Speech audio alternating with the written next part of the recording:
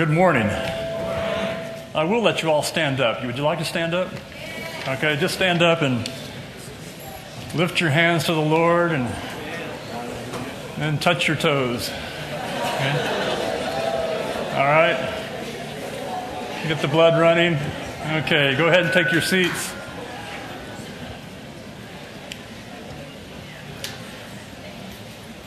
Praise the Lord. It's great to see everybody here today.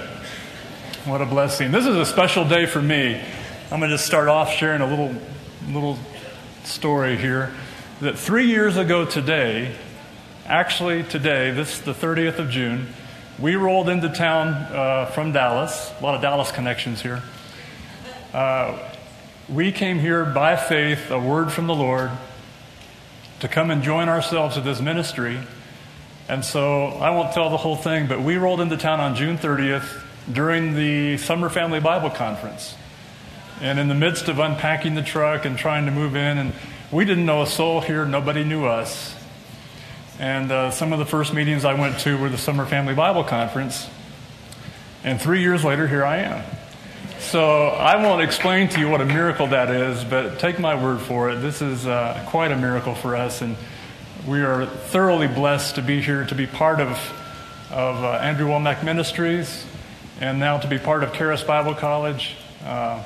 It's something that God had put on my heart, and it's coming to pass now, and it's just a tremendous blessing. And so I would add my amen to all of the Bible college directors that have been up here sharing about how they've stepped out in faith.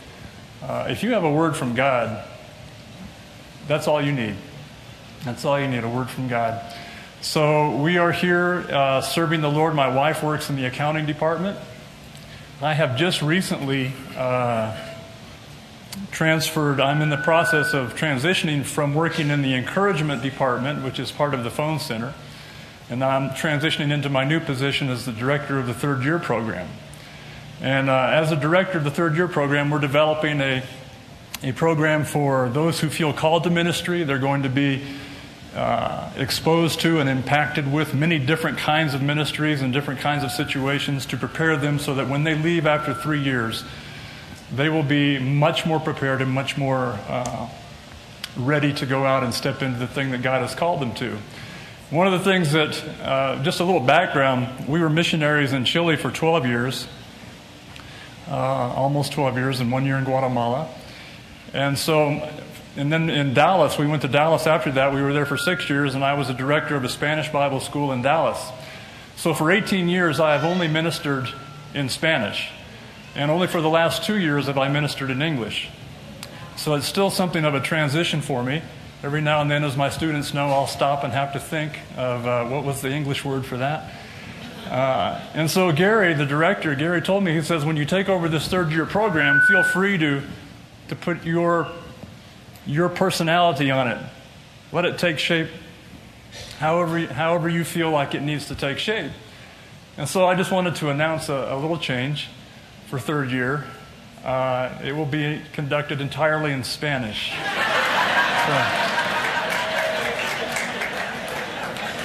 So I'm excited. I'm excited about that.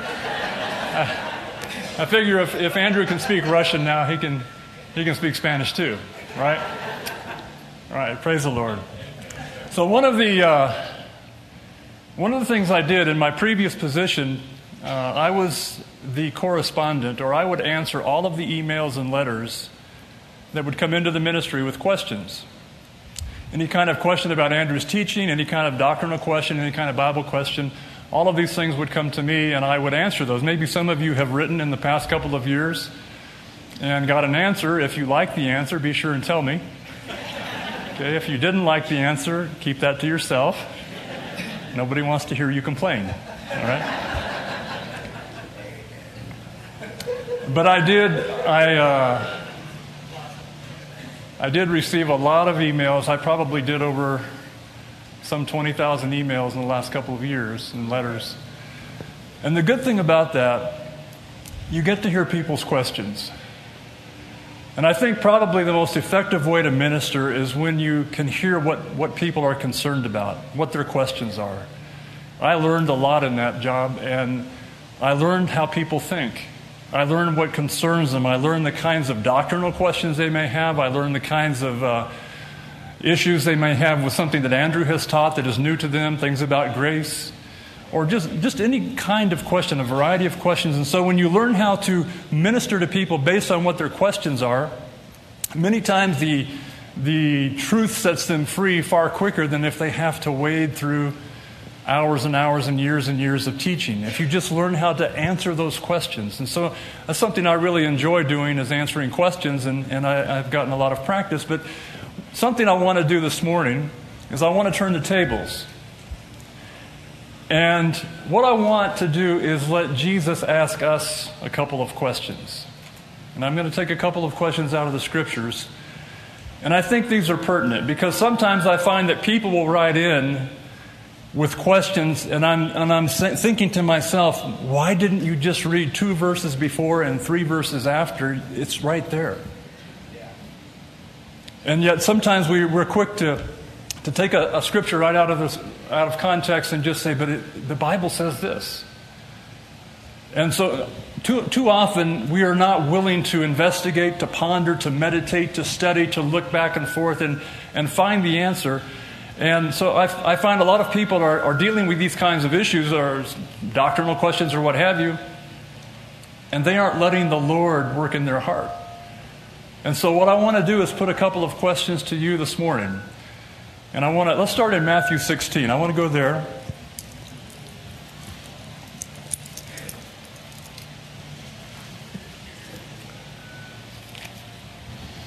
Matthew 16, we're going to read 13 through 19.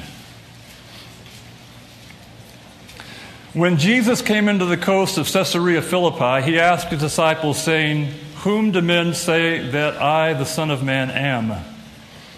And they said, "Some say that you are John the Baptist, some Elijah, and others Jeremiah or one of the prophets." He said unto them, "But who do you say that I am?" And that's the first question we're going to ask here. Who do you say that I am?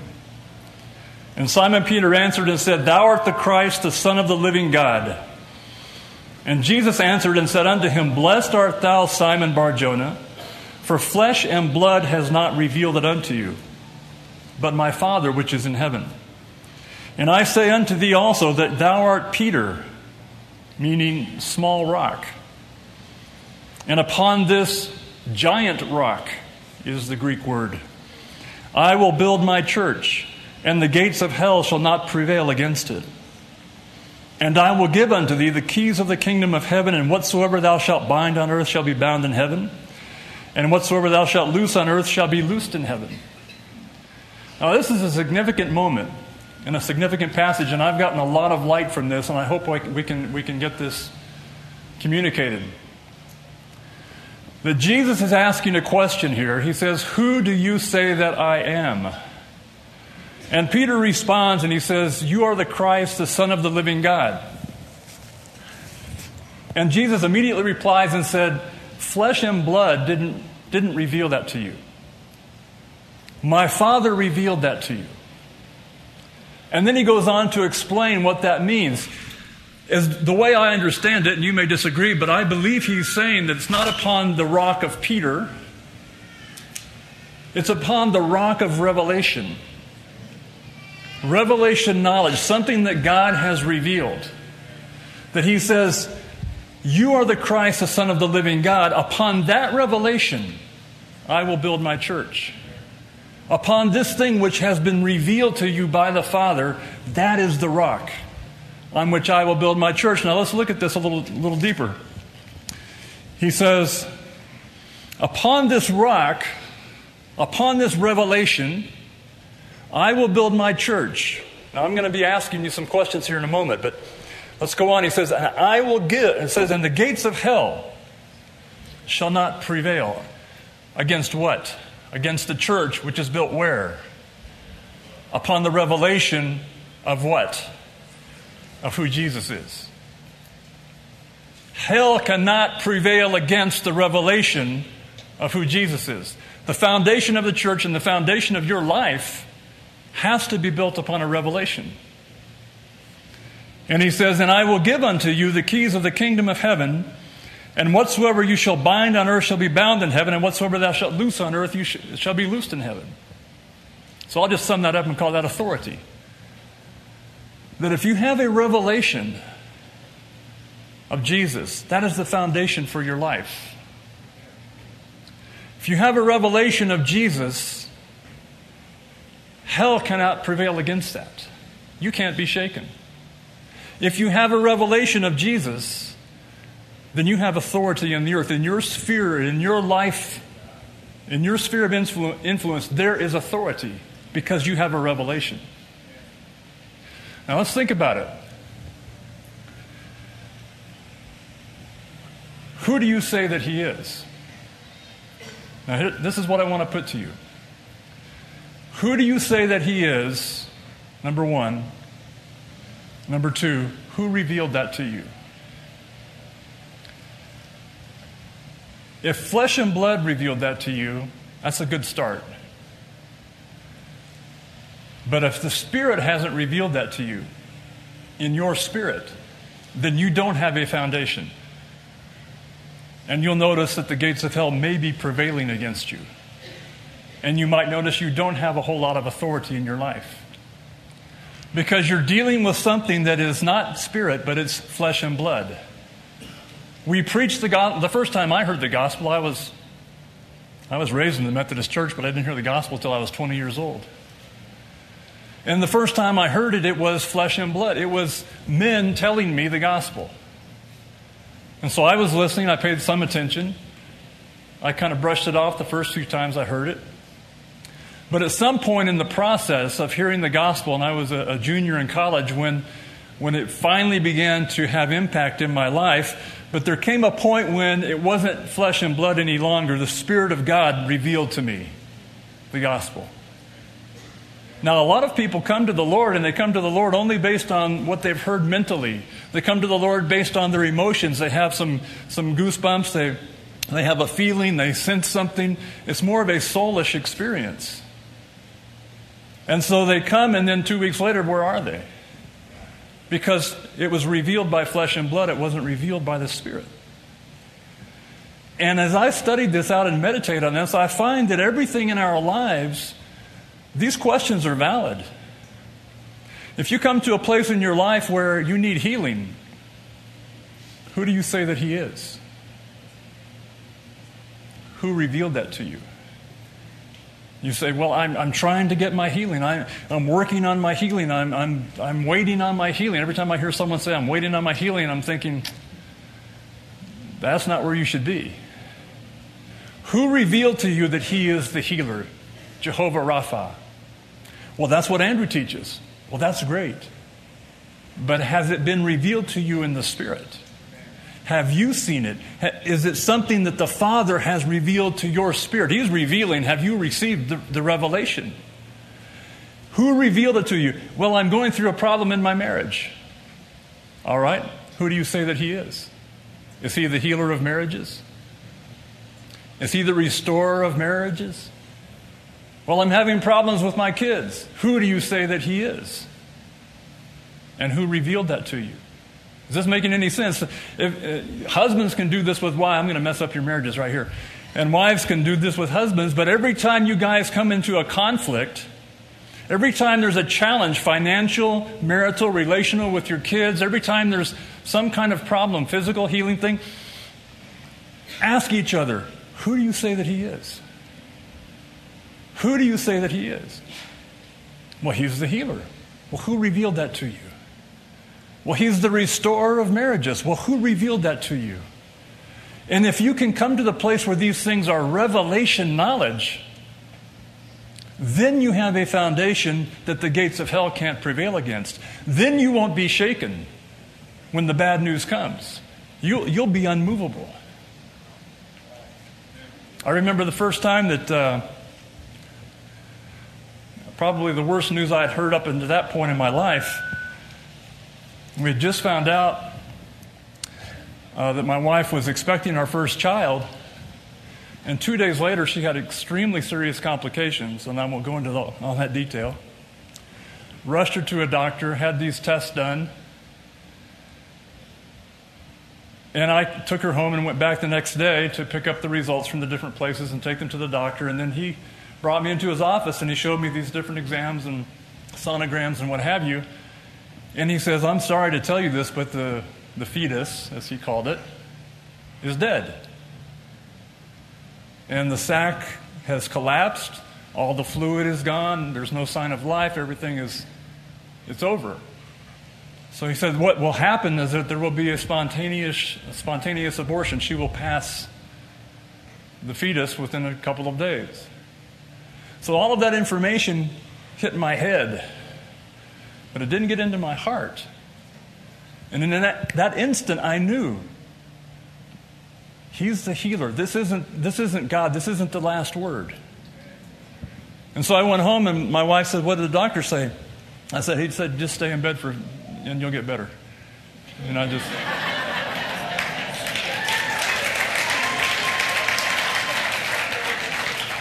And I didn't tell her what he really said. But I began to speak and pray, and I included her in this stand of faith because she knew she was having problems, but she didn't know the extent. So we agreed together in prayer, but someone could ask me, who do you say that he is? And in that moment, I knew, no, we have a child. This is a promise. We have a name. We didn't know back then you didn't know if it was male or female, but we already had a name. I knew this was my child. And so I didn't receive that word. Who did I say that he was? Was it just mental knowledge or was it revelation knowledge? And so David was born 2 weeks late, but he was born. Amen?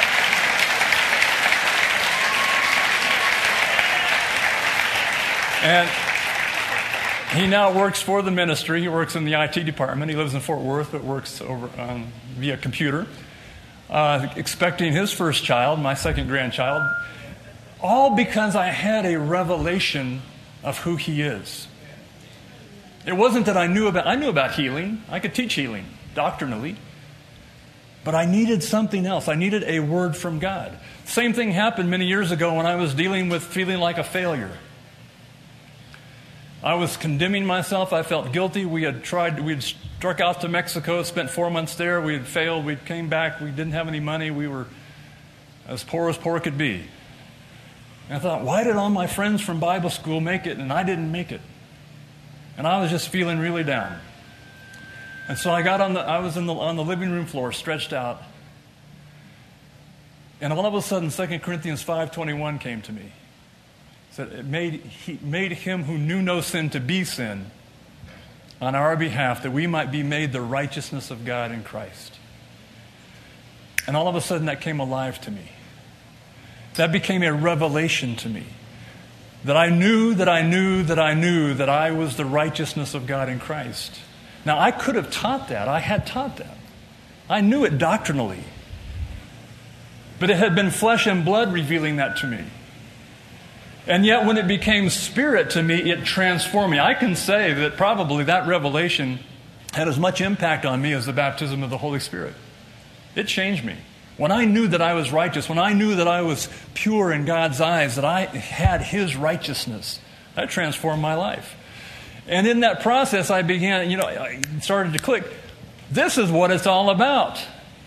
Hearing from God. This is what everybody is so excited about. You can actually hear from God, and when you hear from God, it changes you. When you hear from God, something happens. Something transpires.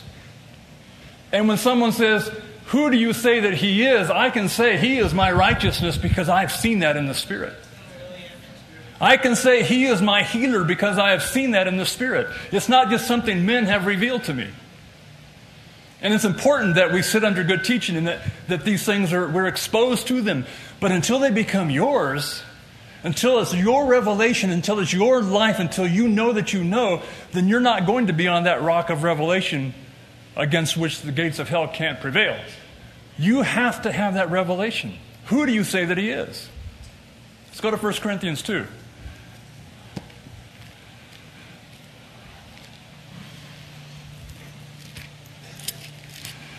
1 Corinthians 2, we'll start with 14.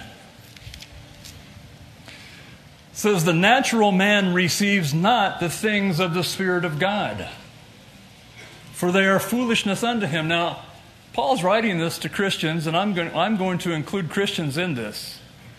Because all of us, he also says in Romans 12, too, that we need to have our minds renewed. And so there's a lot of spiritual people with natural minds. Anybody say amen? So we have to have our minds renewed. It says the natural man receives not the things of the Lord. And I began to understand that there's a lot of us that are natural men with spirits of Christ. But we're not renewed, we're not hearing, we're not plugged in.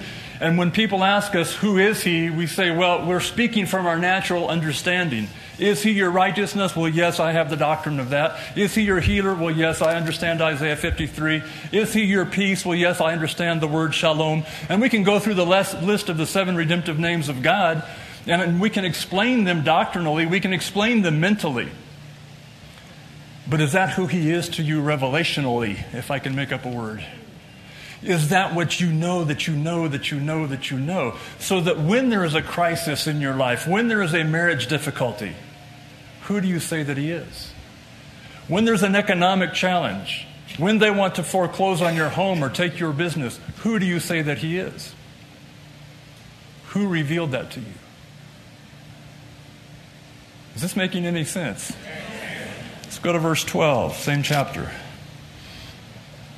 Now we have received not the spirit of the world, but the Spirit which is of God, that we might know the things that are freely given to us by God.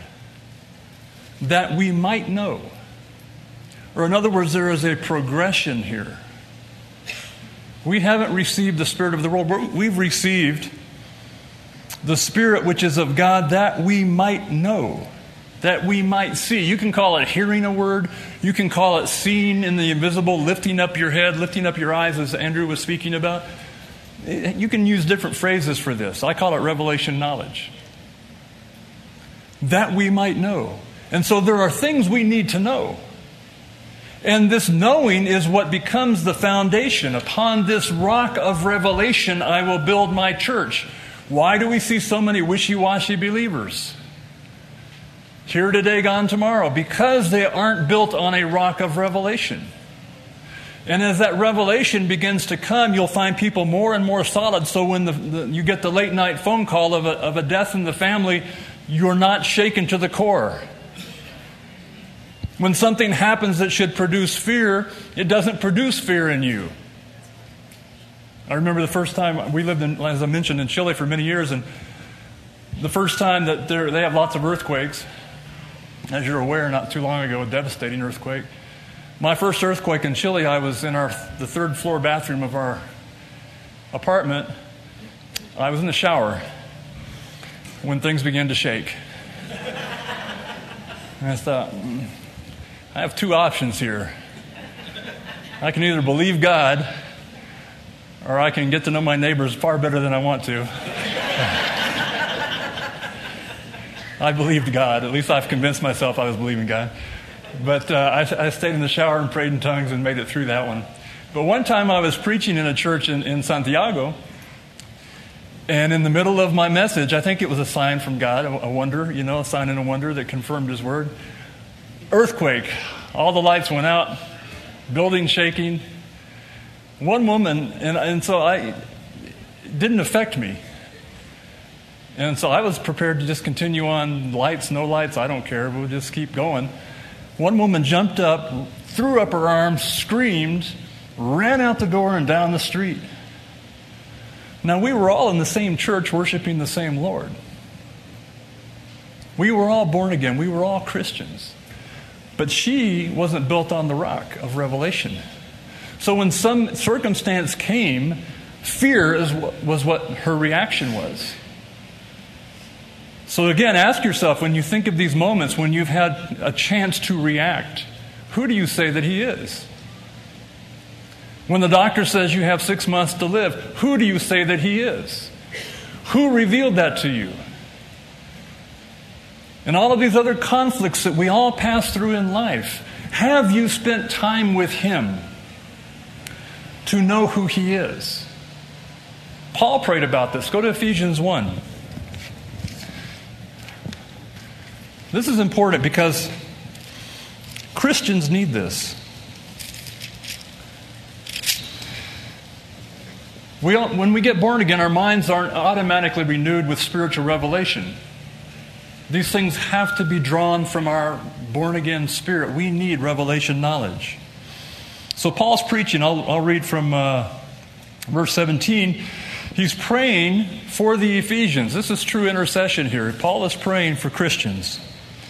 He says that the God of our Lord Jesus Christ, the Father of glory, may give unto you the spirit of wisdom and revelation in the knowledge of Him. He's praying for those who are already born again, that they would have revelation. He says, the eyes of your understanding being enlightened, that you may know what is the hope of His calling, and what the riches of the glory of His inheritance in the saints, and what is the exceeding greatness of His power to usward who believe, according to the working of His mighty power.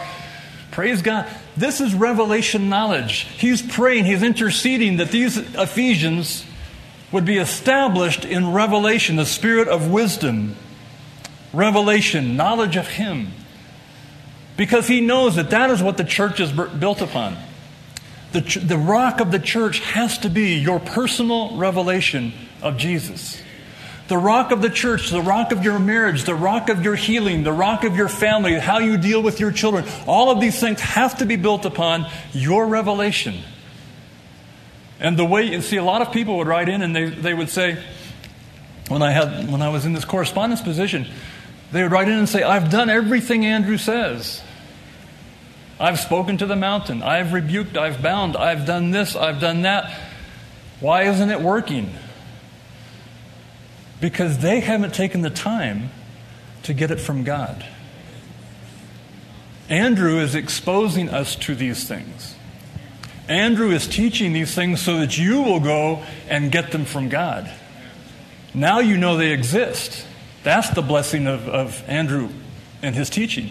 We know that grace exists. We know that there is no condemnation. We know that God is not judging us. We know that He is not imputing our sins. We know that He loves us with an unconditional love. And we're exposed to all of these things here. And in many cases, you're getting it directly into your spirit. But if you haven't gotten it directly into your spirit, that's your responsibility. So that when someone asks you in the middle of a crisis and they say, well, aren't you a Christian? Don't you talk about Jesus? Why are you freaking out? What? Isn't He your peace? Isn't He your pastor? Another of the 7 redemptive names is the Lord is always present. I'm kind of paraphrasing, which relates to Leland, what he was sharing yesterday, the Kairos time of God. Is that true for you? Is that real? Is that revelation knowledge? Is that something that you are built upon to when the storms of life come, you aren't moved? Revelation knowledge is the foundation of the church and your life. It gives you victory over Satan. It gives you authority in the earth.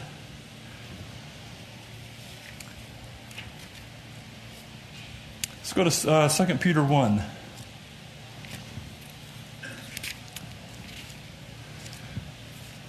Second Peter 1, 3 and 4. It says, according as His divine power has given unto us all things that pertain to life and godliness. We already have it. Through the knowledge of Him. Who do you say that He is? Through the knowledge of Him that has called us to glory and virtue, whereby we are given unto us exceeding great and precious promises, that by these, whenever I teach this in Spanish, I always tell the students, underline those words. That by these, this is the key, that by these you might be partakers of the divine nature, having escaped the corruption that is in the world by lust. That by what? By these promises. And how do you grasp these promises? Not the knowledge of Him. Revelation knowledge. Who do you say that He is? Are you just parroting some things you've heard? Or have you been with the Lord? Take that prayer in Ephesians chapter 1 that we just looked at. Make it personal. Thank God for revelations. Father, I thank You that as I'm in Your Word, You are revealing things to my spirit, and those things are bubbling up. I have the spirit of wisdom and revelation in me. It's bubbling up. It's taking over. It's coming into my mind, into my mouth. It's changing me. Lay a foundation as you get in the Word. As you spend time in the Word, believe God for revelation. And it may come then, or it may come when you're driving the car. It may come when you're painting the house. It may come when you're making dinner. It could come at any time. But suddenly there will be that light bulb moment. You'll say, I see that.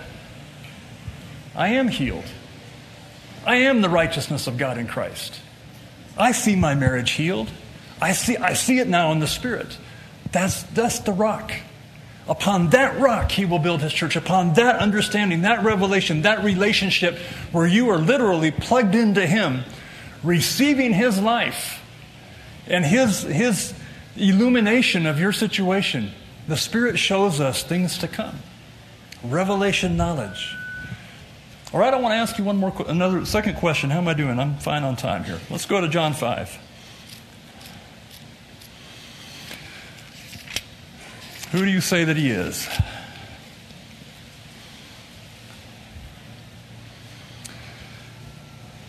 John 5, I'm going to pull this all together at the end, but I want to ask a different question now. And then we'll combine these at the end. The man at the pool of Bethesda. And I'll read from verse 2. Now there is at Jerusalem by the sheep market a pool, which is called in Hebrew tongue Bethesda, having 5 porches. In these lay a great multitude of impotent folk, blind, halt, withered, waiting for the moving of the water. And I'll skip on down to verse 5. And a certain man was there which had an infirmity 38 years. When Jesus saw him lie and knew that he had been now a long time in that case, he said unto him, Will you be made whole? That's the second question that God's asking us today. First one, who do you say that he is? Second one, will you be made whole? Now that almost sounds like an insult. The guy's been there 38 years. And Jesus just walks up to him, picks him out of a crowd, and says, will you be made whole? Are you willing to be made whole? And so I thought about that. And without being condemning or critical or anything at all, I'm trying to illumine some things or illuminate. Sometimes people that are afflicted, and chronically so, have become accustomed to their situation. I'm not saying they like it. I'm not trying to paint that picture, but they're accustomed to it. And so they've made accommodations. And their family has had to make accommodations as well. And so the whole lifestyle revolves around this person and their affliction. The family revolves around that. The economic situation of the family revolves around that. Everything revolves around that. They've learned to adjust. So this guy's been lying here for 38 years. And people bring him his breakfast, bring him the morning paper, plays dominoes with his friends. He's got a lifestyle. I'm sure after 38 years there's a system, a routine, a lifestyle. And so Jesus' question is relevant. He comes up to him and says, will you be made whole? In other words, he is putting responsibility on the man. Will you be made whole? And so I want to ask you that question. I'm not necessarily healing. Maybe it's about your future, the next step in your life. Maybe it's about your marriage. Maybe it's about baggage you've been dragging for years from the past. Things that you've suffered, abuse, whatever. Will you be made whole? Or are you going to continue living in the routine to which you're accustomed, that everyone else has had to make allowances for? Will you be made whole? See, that to me, that's an insightful and important question that Jesus is asking. Are you willing to lay aside all of this past, this routine, this environment, are you willing to take a step of faith? Are you willing to enter into the unknown? Are you willing to do something new? In this guy's case, are you willing to get a job? Are you willing to quit having everything brought to you? Are you willing to move out into the unknown, into the dimension of life where you're actually going to live and not just exist? Will you be made whole? Are you willing to get up and to change things in your life? For those of you thinking of Bible school, are you willing to take a step not knowing how it's all going to work out, not seeing the end from the beginning? Will you be made new? We'll change the word a little bit. Will you be made into what God wants to make you into? Are you willing to do that? Are you willing to be transformed? Are you willing for something new in your life? I thought when we came up here to Dallas, I said, Lord, I've started over so many times. I've been so many places, and everywhere you go in ministry, you always have to start at the bottom and you have to start at the beginning. And I understand that. That's good. But when we moved up here, I was, how old? 54. I know I look like I'm 34, but I was 54. And so that makes me 57 now. And I thought, Lord, I'm 54 years old. I don't want to start over again. I had a productive ministry in Dallas, but the cloud lifted. The Lord, several circumstances. I don't want to start over again. I said, it'll be years before anything takes place up there. I knew I was supposed to come be part of Andrew Womack Ministries and hopefully Charis Bible College. But God, I just don't want to start over again. I might be 57 before something happens. And the Lord says, you're going to be 57 anyway.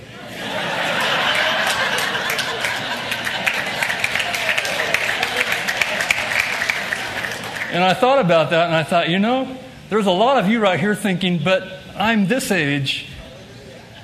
I don't want to wait till I'm that age. Newsflash, you're going to be that age anyway. You might as well be that age doing what God wants you to do. Amen?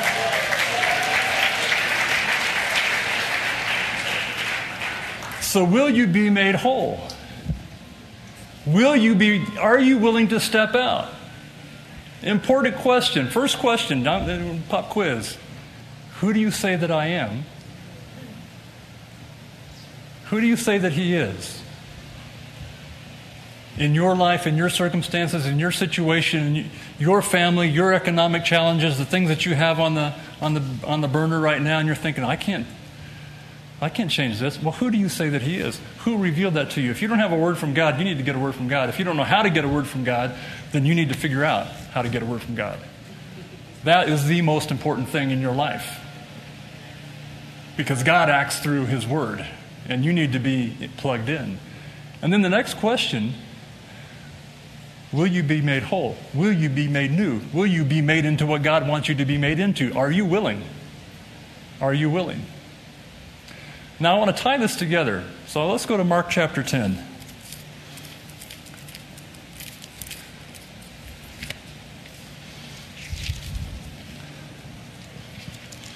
Mark chapter 10. We'll start in verse 46. Very well-known story of Bartimaeus. And when they came to Jericho, and as he went out of Jericho with his disciples and a great number of people, blind Bartimaeus, the son of Timaeus, sat by the highway side begging. And when he heard that it was Jesus of Nazareth, he began to cry out. I'll stop right there.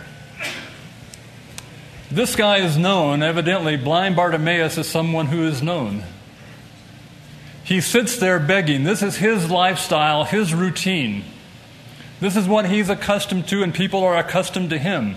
It's like a certain tree by the side. There's the tree, there's the bush, there's Bartimaeus, it's just every day, same thing. And so Bartimaeus is in this routine, and no doubt the fame of Jesus has spread throughout Israel. And everyone's talking about Jesus, and he can hear the feet of people shuffling by. And where is everyone going? Jesus is in the next town. Jesus is just over the hill. Jesus is just in the next area. We're going to see Jesus. Well, why? Well, he's healing the sick. He's raising the dead. There are miracles. And so Bartimaeus is sitting there, and he's contemplating all of this information. Now, probably he was schooled, as most Jewish boys were in that time, so he had some biblical knowledge. And in his time of not being distracted because he can't really see, he is able to sit there and contemplate and think about this and ponder it. And he hears all of the people going, and Jesus is healing, and Jesus is opening blind eyes, and Jesus is this, and Jesus is that. And based on all of that he had learned as a child, as he sits there by the road day after day, something sparks. Something comes alive in him. Now, how do I know that? Let's keep reading. Verse 47, and when he heard that it was Jesus of Nazareth, he began to cry out and say, Jesus, thou son of David, have mercy on me. Now, wait a minute. Where did he get that? This is Jesus, son of Joseph. The Pharisees were convinced he was born out of wedlock, of fornication. Where did Bartimaeus get the idea that this is the son of David? What does that mean? Well, that's a messianic term. Bartimaeus is attributing to Jesus the fact that he's the Messiah. That isn't flesh and blood knowledge. That's revelation knowledge. He had a revelation. This is the son of David. This is the guy that comes to heal the sick. This is the guy that comes to open blind eyes. This is the Messiah. Jesus, son of David. So we have this revelation. If you ask Bartimaeus, who do you say that he is? He will cry out, and he did. Jesus is the son of David. Jesus is the Messiah. Jesus is the healer. Jesus is the one we're waiting for. He knew that was the rock. Is this clicking? This is the rock of his life. He has a revelation. He's just a blind beggar, but he has a revelation. And many charged him that he should hold his peace. But he cried the more a great deal. See, this is, when people have got it. You can't shut them up. You know when people have got it because nothing can stop them. When God speaks to you, look out.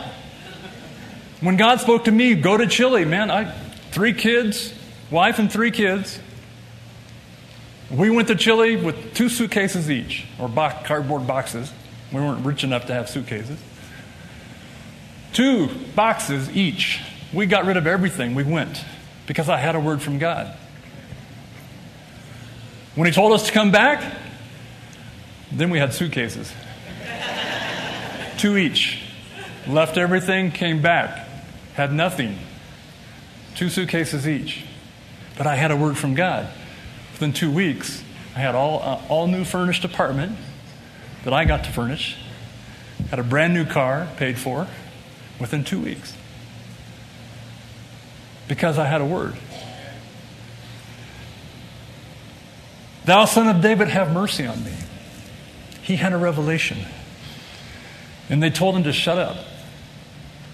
When God speaks to you, people will say, you're a nut. You can't do that. Do you know how old you are? Do you know about this? Do you know about that? Do you know about the other? You know you can't do this. You will run into that. But if you have a word from God, nothing will stop you. That's right. And Jesus stood still. Now there's so much here. Let me check my watch. Okay, I'm going to keep going here. Jesus stopped because he heard the voice of revelation. He heard someone that wasn't just along for the bread and the fish and the show. Someone had a revelation. He heard blind Bartimaeus, Jesus, thou son of David. Somebody got it. He stopped. Revelation stopped Jesus in his tracks.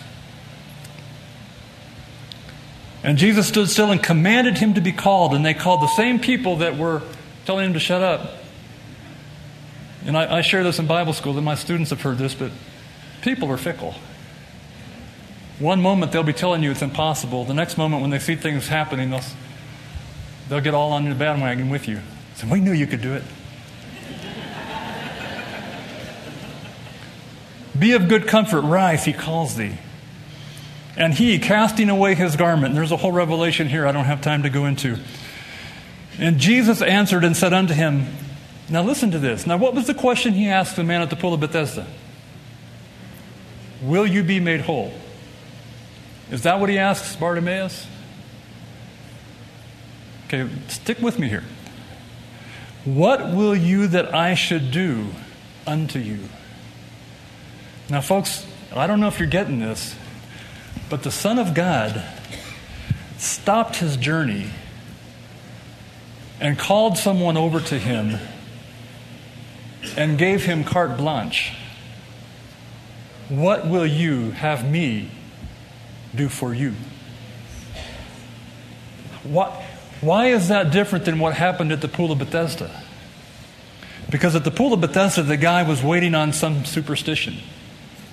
He was in a 38-year routine. There was no active awareness of Jesus. He wasn't calling out. He didn't know Jesus was the Messiah. Jesus just picked him out and asked him the question as a passive person of a routine. He said, will you be made whole? But in Bartimaeus' case, what do we have?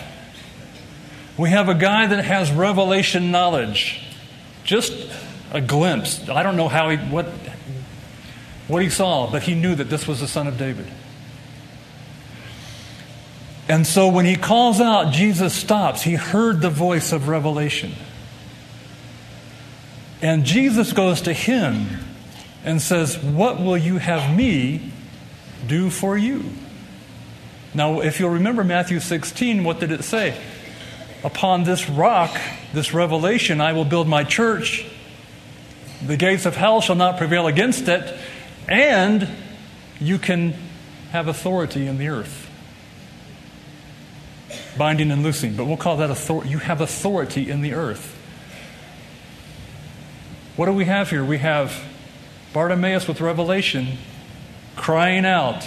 Jesus stops. And Jesus gives Bartimaeus what? Authority.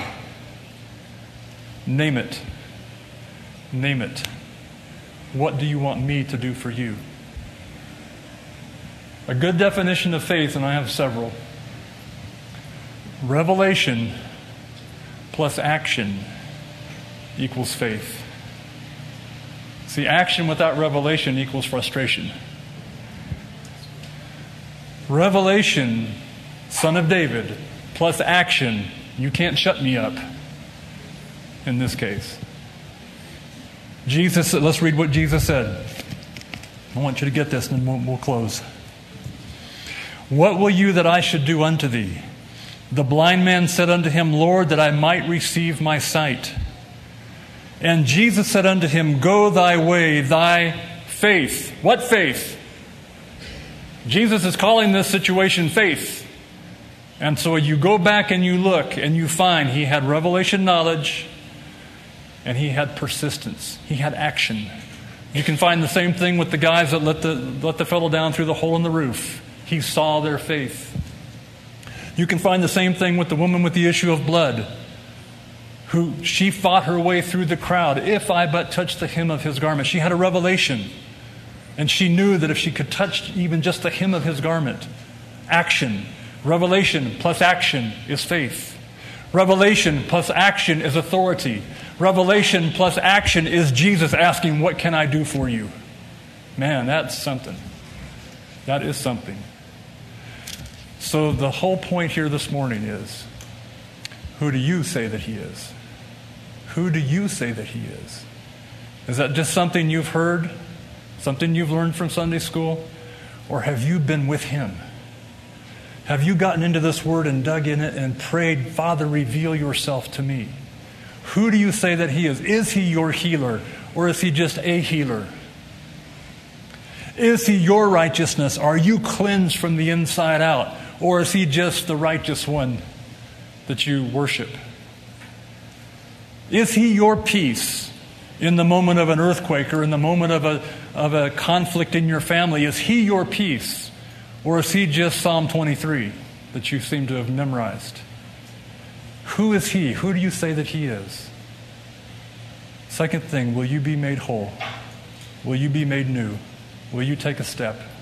Will you change the routine? Are you willing to step out? God has new things for all of us. Doesn't matter how old you are, doesn't matter where you live. There is something new for you. Will you step into it?